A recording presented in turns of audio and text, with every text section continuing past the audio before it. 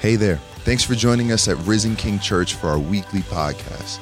We pray you meet God and know that you are loved today. Be sure to visit us at risenking.life to take all of your next steps and follow us on Facebook, Instagram, and YouTube. Enjoy the message. We're looking at the second chapter of Habakkuk today. We're actually going to read a sort of lengthy passage, but it's important that we look at this and we hear this answer that God gives to his prophet Habakkuk. Habakkuk has twice prayed and asked for answers, and he has even provoked God in terms of what he feels like is both the silence of God and the inactivity of God to bring a solution to his complaint. And so here's Habakkuk chapter 2, beginning at verse 5. Moreover, wine is a traitor, an arrogant man who is never at rest. His greed is as wide as Sheol. Like death, he is never enough. He gathers for himself all nations and collects as his own all peoples. Woe to the Chaldeans! Shall not all these take up their taunt against him with scoffing and riddles for him and say, woe to him who heaps up what is not his own? For how long? And loads himself with pledges. Will not your debtors suddenly arise, and those awake who will make you tremble? Then you will be spoil for them. Because you have plundered many nations, all the remnant of the peoples shall plunder you. For the blood of man and violence to the earth, to cities and all who dwell in them. Woe to him who gets evil gain for his house, to set his nest on high, to be safe from the reach of harm. You have devised shame for your house by cutting off many peoples. You have forfeited your life. For the stone will cry out from the wall, and the beam from the woodwork respond. Woe to him who builds a town with blood and founds a city on iniquity. Behold, it is not from the Lord of hosts that people labor merely for fire, and nations weary themselves for nothing. For the earth will be filled with the knowledge of the glory of the Lord, as the waters cover the sea. Woe to him who makes his neighbors drink. You pour out your wrath and make them drunk in order to gaze at their nakedness. You will have your fill of shame instead of glory. Drink yourself and show your uncircumcision. The cup in the Lord's right hand will come around to you, and utter shame will come upon your glory. The violence done to Lebanon will overwhelm you, and as also will the destruction of the beasts that terrified them, for the blood of man and violence to the earth, to cities and all who dwell in them. What profit is an idol when its maker has shaped it? A metal image, a teacher of lies. For its maker trusts in his own creation when he makes speechless idols. Woe to him who says to a wooden thing, awake, to a silent stone, arise. Can this teach you? Behold, it is overlaid with gold and silver, and there is no breath at all in it. But the Lord is in his holy temple. Let all the earth keep silence before him. Now, this is a prophetic book, and a true prophet of God never puts his own personal spin on the words that he gives. The words given to the prophet of the Lord are a burden, not only for the people of God, but a burden that God has for his creation, for the earth. And it's a burden that God shares because of his trust in the heart of the prophet that he's giving this expression to. A prophetic burden can be defined as a verbalized expression or as verbalized expressions of the very heart of God. They are directed to a spirit-equipped person who will then deliver those words to the appropriate person or group at just the right time. And the prophetic words of God always achieve their appropriate result. They never fall to the ground. They never have an empty purpose. The Hebrew word for prophet of the of the work that Habakkuk is doing here. The Hebrew word is that the message of God bubbles up inside and begins to flow out of the prophet. He's not cooking it up. He's not creating it. It's not a part of his line of thinking or reasoning. It's a spontaneous thought or a spontaneous message that is brought into the heart, into the mind of the prophet of God. And when you look at Old Testament prophetic messages, which comprise a good deal of the Old Testament, there's always two sides to it. There's a positive side where there's this word of blessing, where there's a word of promise. But there's also always the negative side where there's a word of cursing or a word of correction. In the Old English, they used to call it the weal and the woe of the prophet. When we talk about the weal or the woe of the prophet, the word weal means wealth. It's the word we get from wealth. It's the word blessing. And the woe is to have something that is rather traumatic or something actually very dramatic that might come upon the people of God. So what bubbles up here in the spiritual life of Habakkuk, this word, this expression of God's prophetic word, is primarily a woe. As a matter of fact, numerous times, 5 times, God speaks a woe.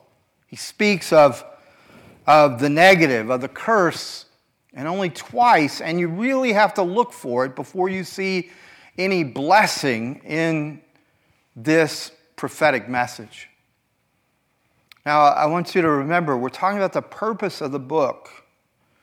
And the purpose of this book is for God's people to not only be able to endure suffering through evil times, but for God's people to actually do more than just survive, but to learn how to be ready for anything and how to overcome anything that comes our way.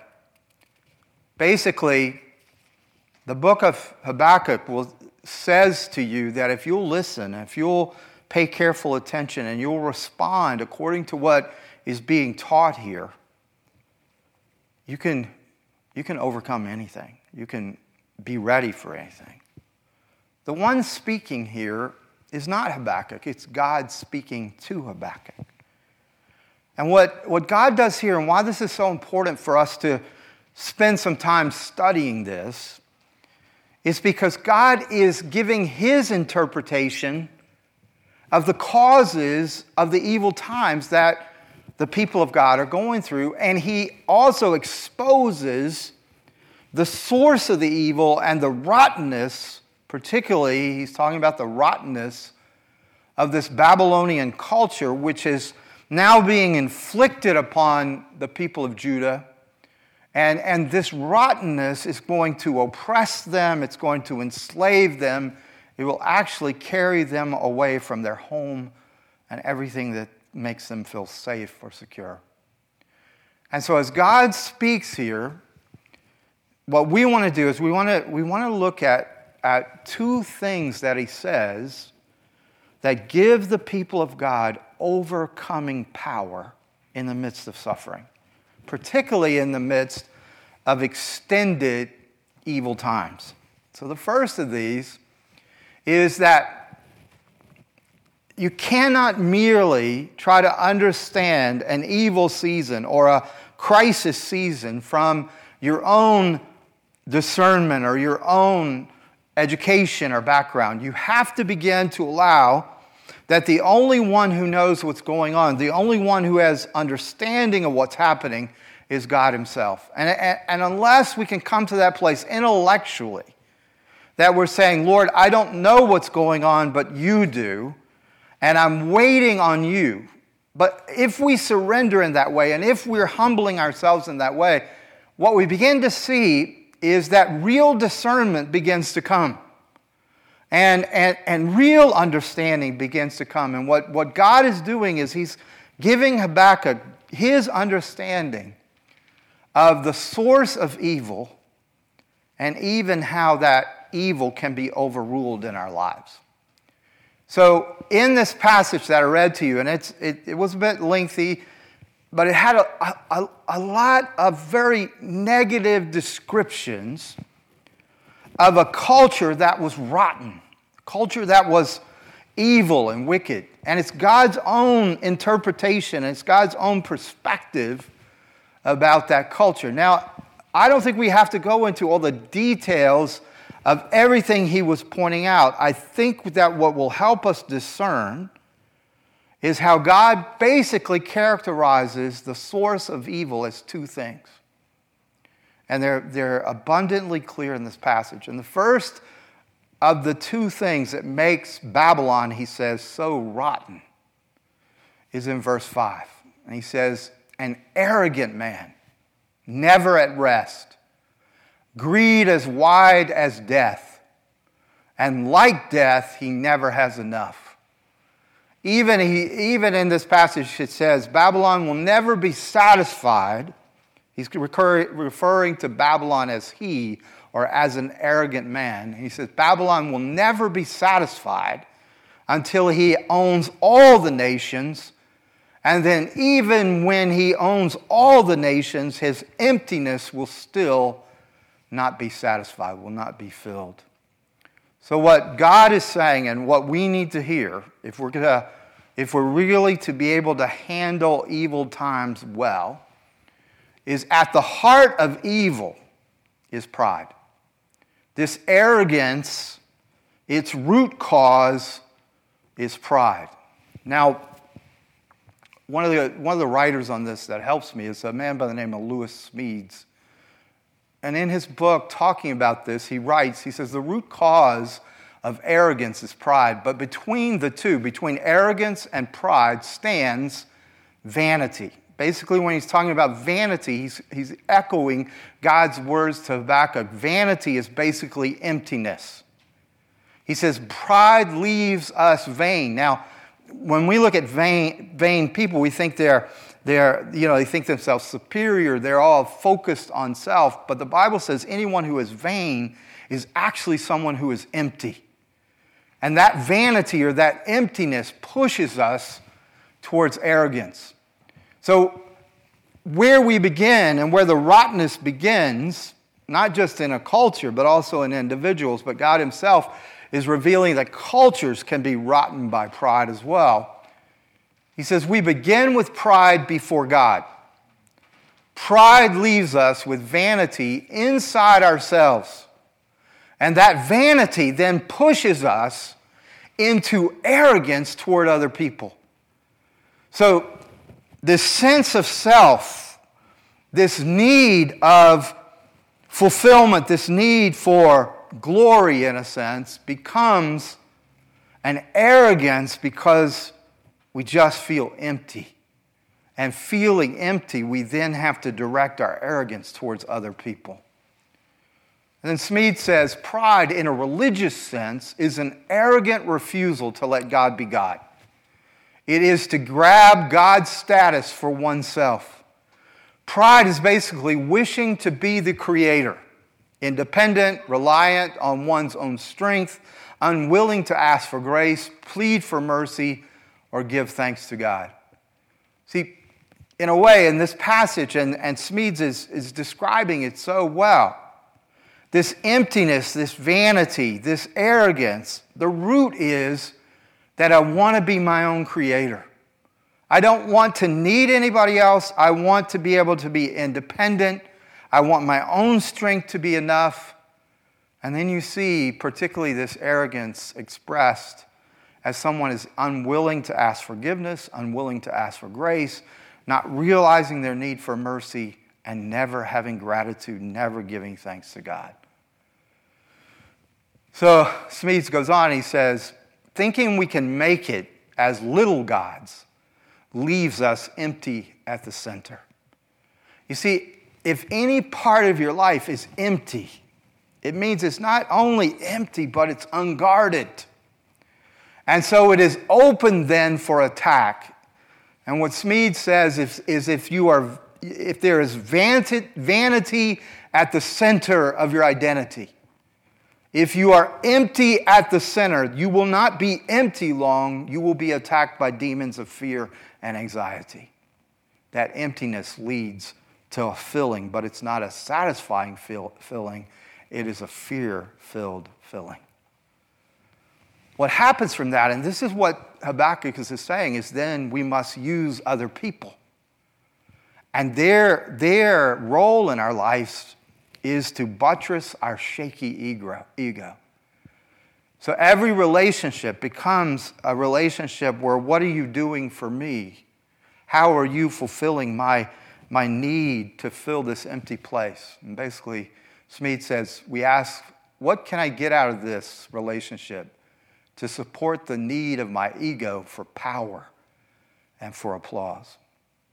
So Paul, who loved Habakkuk and who often used the quote that the righteous shall live by faith, I think he's talking about the same thing, this rottenness at the core of pride in Philippians chapter 2, verse 3, where he says, do nothing out of selfish ambition or vain conceit. Rather, in humility, value others above yourself. You see, if you are filled with vanity, if you're filled with emptiness, you cannot consider someone else above yourself, because that will mean you are nothing. And so what pride does is it uses these two drives. And actually what Paul is saying is pride is made up of these two elements. And he says, because we are vain, because we are glory empty, but we are also glory hungry, we must somehow satisfy this drive, this longing, this hunger to take away our vanity, to take away our emptiness, and to fill it with glory. And glory can be defined in this way as beauty, eternal beauty, not just conditional beauty, but eternal beauty. Weightiness, in other words, something that has substance, that can sustain your life, that can sustain your identity, that can sustain everything you're going through. And therefore, it has to also be real. So we are glory empty, but we are glory hungry. Now, you've noticed, if you're listening to me, I have switched from talking about the Babylonians and the rottenness of that ancient culture, which God was basically revealing the source of their evil. And I've switched from talking about the Babylonians, and now I'm talking about us. I'm talking about all human beings. We're not just talking about how one culture was prideful and arrogant and vain. We're basically talking about how anyone who is trying to live this life and fill the empty space, how we do it out of pride, out of arrogance, so that we're not empty. We are born glory empty, and we are born with glory hunger. And we must somehow satisfy this hunger for our glory. Now, I hope you're tracking with me in this, because as we look at this together, I want to give you a little bit of a story or illustration of this. I grew up loving tennis. I was committed to tennis. And I got to play varsity in high school. I played in college. I played tournament tennis.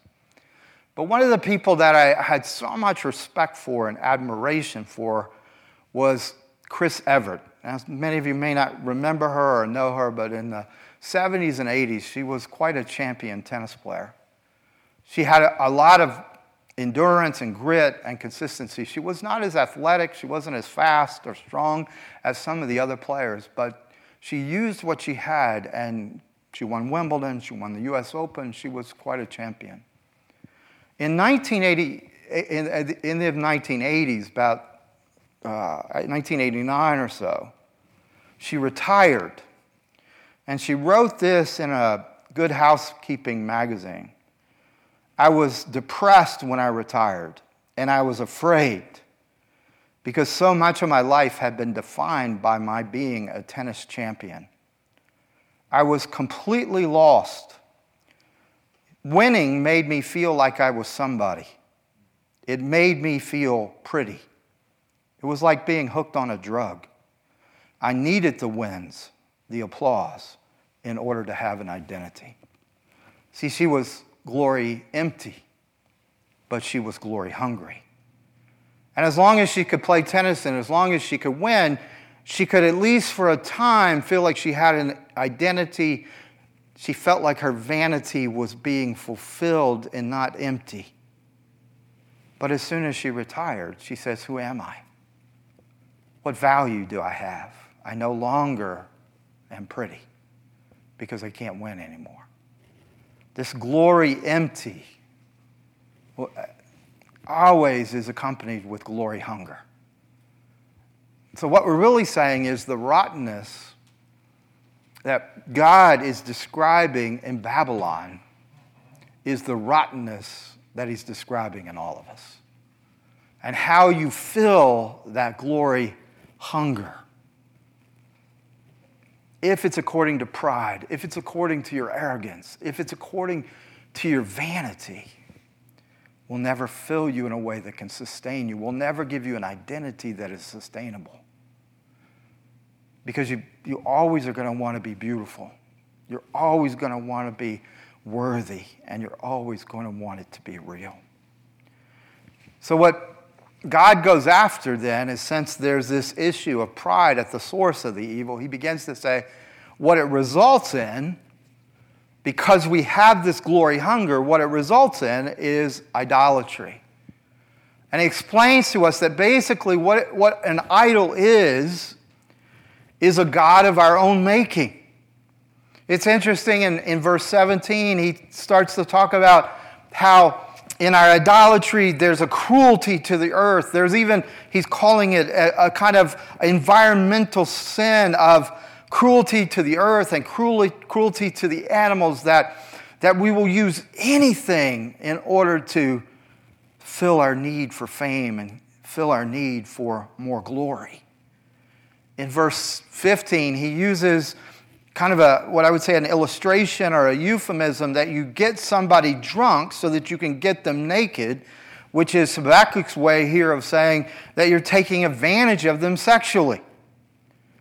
So there is a cruelty to the earth, and there's a cruelty to the animals that comes out of our arrogance, God says. But he also says there's a cruelty to one another of sexually oppressing and taking advantage, even here in the Old Testament prophetic writings of Habakkuk. You know what he's saying? He's basically saying that every culture has within it its idols.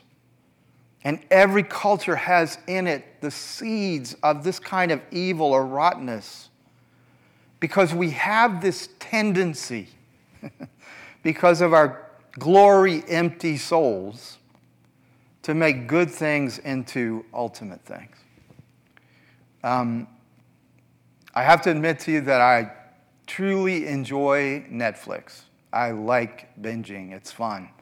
I love the fact that I can watch a whole show through in a day. I love that. Lisa hates it, but I like it. And so there's been this show that Lisa and I have been watching, and I watched it primarily because the one who wrote it and directed it is an antagonistic atheist. He ridicules Christians, he ridicules Christianity, and even in the show, he mocks people who believe in life after death, and he mocks people who believe in a transcendent God, a creator. Now, he's a very funny man. He's very witty, very smart, very creative man. But he does not get that in his show, which he himself wrote, he has made something a god in that show, something that he worships, something that he adores, something that he cannot live without. He has this incredible love in the show for a dead wife. And that dead wife is his God. You see, it doesn't It doesn't matter if what you've made is a good thing or a bad thing. It becomes an idol if it's an ultimate thing. If something even that is good has become your source of life, of joy, of energy, of strength, and that thing is not God himself, then it will ultimately let you down. And here, this show, which is a brilliant show in so many ways, is a day by day, this guy not realizing that his God is dead, that the source of his life has died, that he made a person, a finite person, into his infinite sense of worth, his life, and his joy, and he has it no more. You see, all of us have the seeds of this evil because we have to adore something. We have to fill the glory empty place. Now, one of the most brilliant things I've ever read about this is written by Alexander Solzhenitsyn in his works from the Gulag. And in it, he's talking about how, wouldn't it be so simple if it was just a political issue? If we could just blame the bad guys in government, if we could just blame the evil on some kind of social structure. Here's what Solzhenitsyn says. Oh, if only it were all so simple. If only there were evil people somewhere insidiously committing evil deeds, and it were only necessary to separate them from the rest of us and destroy them. But the line dividing good and evil cuts through the heart of every human being. And who is willing to destroy a piece of his own heart? This is one of the most amazing quotes that I have ever read, because he's looking at these guards who have persecuted him, who have tortured him. And instead of saying, they're the evil, instead he says, the evil cuts through all of us. The evil cuts. Wouldn't it be, he says, easy if you could just look and say, if we get rid of them, then the world will be great. But we are them. It's a very powerful, very poignant quote. And it goes back to kind of, in many ways, the world that we're living in today. That for some reason, it's even hard for people to talk about sin. We want to talk about psychological causes. We want to talk about background experiences, home life. We want to justify or find reasons why people act the way that they do. But here is the honest truth of the Word of God. Our problem is sin, and it's in our hearts as well as everyone else's. What many of us don't realize, if you go back to the days of the Babylonians, they were certain they were the good guys. They were certain that any of one of them was not the evil, but that what they were doing was destroying the evil. So, as we look at this passage together and we see a world that's in crisis, then as a Christian, we have to begin to have more understanding, more discernment, and recognize that this darkness that's in the world is deeper, has a deeper root issue, both pride and idolatry, and therefore the remedy or the solution will always be the grace of God. And that remedy, that solution is only found in the gospel of Jesus Christ. So the first thing I'd like you to get is that you cannot endure suffering if you don't have God's perspective on the world. You will not discern. You will not understand. You will always be overwhelmed by symptoms and superficial, temporary things because you're not looking at what's the real issue here. The real issue is sin, and the only remedy is the gospel of Jesus Christ. And the only way that the gospel comes into your life and into my life is by grace. not because we deserve it. The evil cuts through your heart and mine. All have sinned and fallen short of the glory of God. And getting that understanding will help you not be so surprised when the world doesn't go the way you expect it to go, and where life takes turns of unexpected evil, even to go into evil kind of times.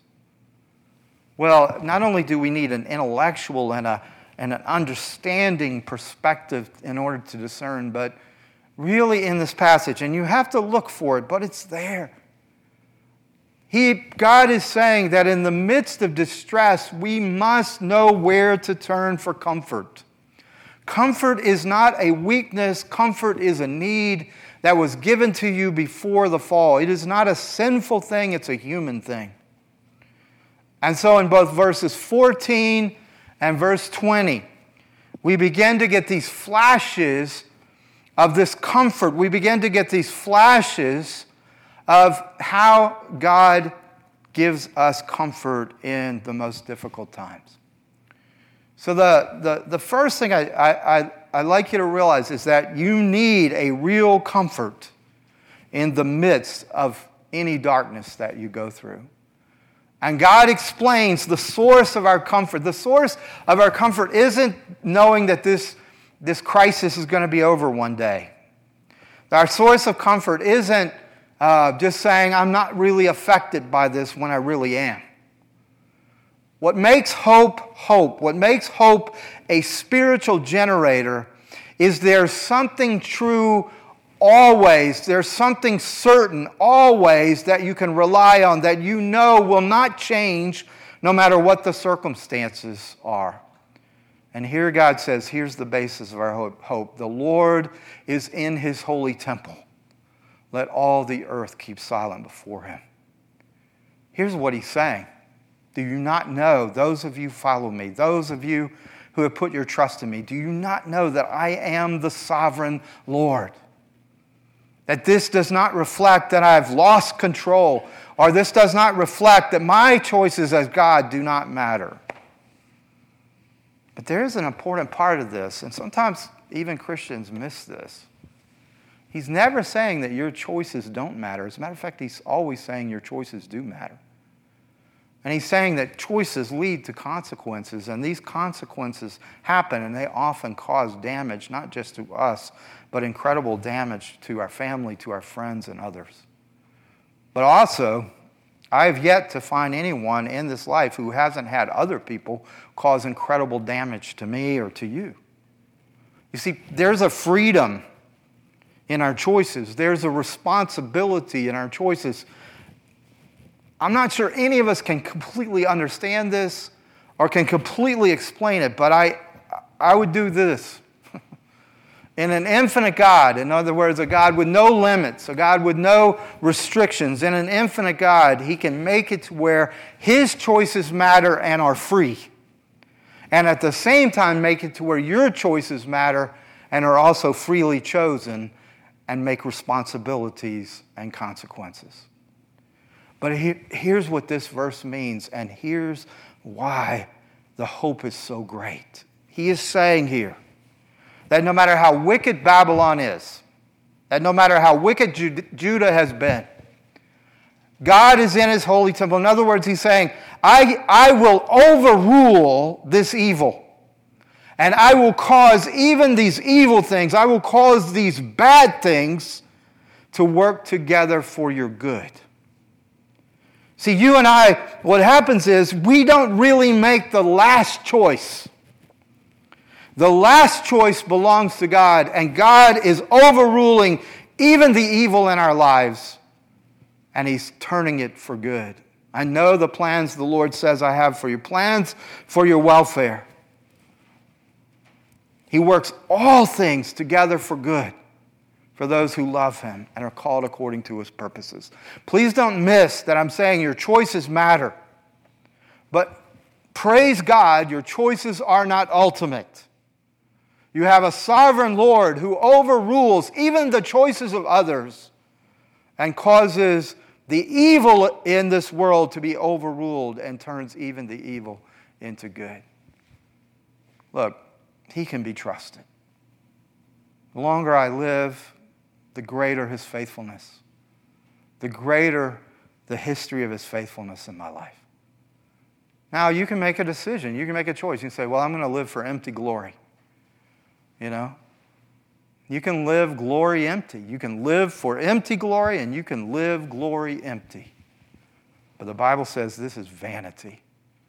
This is emptiness. And what will happen if you live glory empty and you live for empty glory is you will, in your arrogance, use other people in order to try to fill your glory. Their only reason in your life will be what they do for you and what glory they bring for you. Or you can go against pride. You can go against idolatry. And you can begin to live for the glory of God and be filled. See, if you live out of your pride and your arrogance, what God says here in Habakkuk, he says, you will have your fill of shame instead of glory.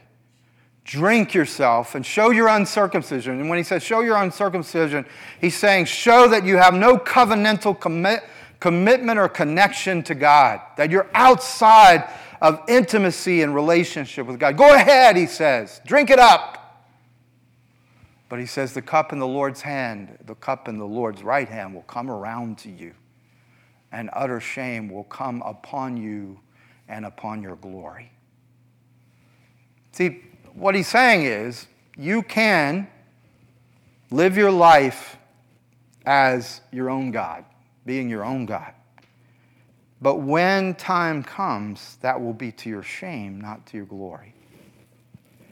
But really, the beauty of this verse to me is that this is almost exactly like what Jesus was talking about. Can this cup pass from me, he said. In the Garden of Gethsemane, is there another way other than my drinking of this cup? So here is Jesus seeing that we are attracted to empty glory and seeing that we are glory hungry. And instead of rejecting us and forsaking us, he goes and he drinks the cup of our shame for us. He drinks the cup of God's wrath. He who had all glory, emptied himself of his glory, took for himself our emptiness, and then gives us his honor and his glory. He was treated, and he drank the cup that I should drink. Now he is giving me his cup to drink, and it's the cup of his honor and his glory. As I was studying for this, I heard a missionary from last century talk about these revivals in Korea. And he said that what he witnessed is he witnessed the people publicly in Korea. He saw them publicly repenting. He saw them confessing their sin and confessing their shame. And he was explaining that there's this honor culture in Korea. There's this, the worst thing is to bring dishonor to, and admitting your shame is culturally very unusual. But in the presence of God, in the presence of other people in these revivals, Korean people were publicly confessing their shame and their sin. And asked, why are you doing this when this is against your culture and this is against your experience and background? What they explained is, we experienced Jesus drinking the cup of our shame. We experienced Jesus taking on our shame fully and giving to us his righteousness. And in that moment, this movement of people all experienced stepping out of any cultural bondage, no longer being afraid. They experienced the comfort of Jesus taking their shame, and they had a freedom now to unload, to confess, to put it all at the feet of the cross, at the foot of the cross. You see, when Jesus becomes real to us, that he drank the cup of our shame, that he took the cup of God's wrath, then we find in ourselves a freedom to no longer hold on to or hide our shame in any way. I've been teaching through these last few weeks. I've been teaching through Paul's letter to the Galatians. And one of the questions that is very powerful in that letter is God through the Apostle Paul is asking the question basically, how would you walk before me? How would you live your life before me in utter transparency? With no shame, with boldness to live near me, and with transparency as you live before me. And what Habakkuk shows and what Galatians shows is there is no way to live before God without shame, without hiding, unless Jesus has drunk the cup of your shame. Unless Jesus has taken your shame on himself, that he who knew no sin became sin for you. What you have to realize is this cup of shame comes out of your pride and comes out of your idolatry. That you have honored someone else or something else as your source. You have even made good things ultimate things. And Jesus says, even though you've had other lover gods, even though you have trusted in empty glory, I am willing to take the cup of your shame so that you can have the cup of my honor, so that by faith you are accepted by my Father. But he also, friends, he absolutely knows about our pride and our arrogance, about how we compete, how we oppress, how we do damage. And he was willing not only to take your sin, but to become that sin. He who is most glorious was willing to become most reviled. On the cross, Jesus became absolute evil so that you could become absolute righteousness. Not by works, friends, because you can't do it, but by receiving. It all starts with that simple phrase that I learned from Tim Keller long ago. I am so evil that Christ had to die for me, but I am so loved that Christ chose to die for me. Or another one to remember is he was treated as I deserve, so that now I am treated as he is deserved, as he deserves. And what happens with that, it doesn't matter what your culture or your religious background is, you no longer want to live in shame. You no longer want to live in hiding. Because now, the more free you are, the more comfort you experience. Will you pray with me? What a powerful truth. How easy it is for us to miss this, Lord, because we can just start thinking about how you're criticizing the Babylonians, how you're dissecting the Babylonians and their rottenness, and we can make it all about them. We're the good guys, they're the bad guys. But how convicting the words of Solzhenitsyn when he says, the line of evil cuts through every human heart. That in this rebuke of the Babylonians and their pride, which resulted in arrogance, which was sandwiched between their emptiness, their vanity, their need for glory, but their pursuit of empty glory. And in doing so, they made good things an idol. They made good things ultimate things. And yes, we can see it's true of the Babylonians, but your Spirit is even more so saying it's true of every human. This is the source of evil. And what blows me away as I think through this is you knowing how rotten we are at the core, drank the cup of our shame. What belongs to us because of our idolatry, what belongs to us because of our pride and arrogance, did not hold you back one bit, but rather you said, I will empty myself of my glory so that I can drink the cup of your shame. And now we who are empty of glory are receiving not our own glory, but the glory of the Son of God, the glory of the righteous judge, the glory of the Lord Jesus Christ. We who knew nothing but sin have been loved by the one who knew no sin and who became sin for us.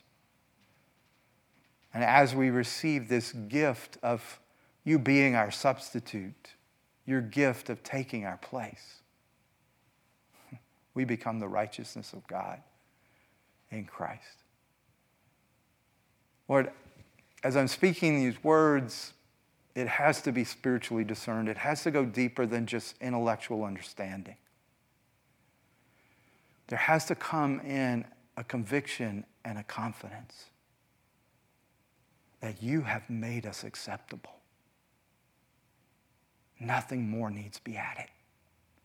And since we are accepted by God, now we can live boldly near you and walk with transparency before you. No more shame, no more hiding. The righteous shall live by faith. And as I see these two wonderful, blessed prophecies or prophetic words, the Lord is in his holy temple. You will overrule even the stupid decisions of our lives. What others mean for evil, you mean for good. And the day is coming when the glory of God shall fill the earth as the water fills the seas. Fill us now that we may be strong in this crisis to the glory of Jesus Christ. Amen.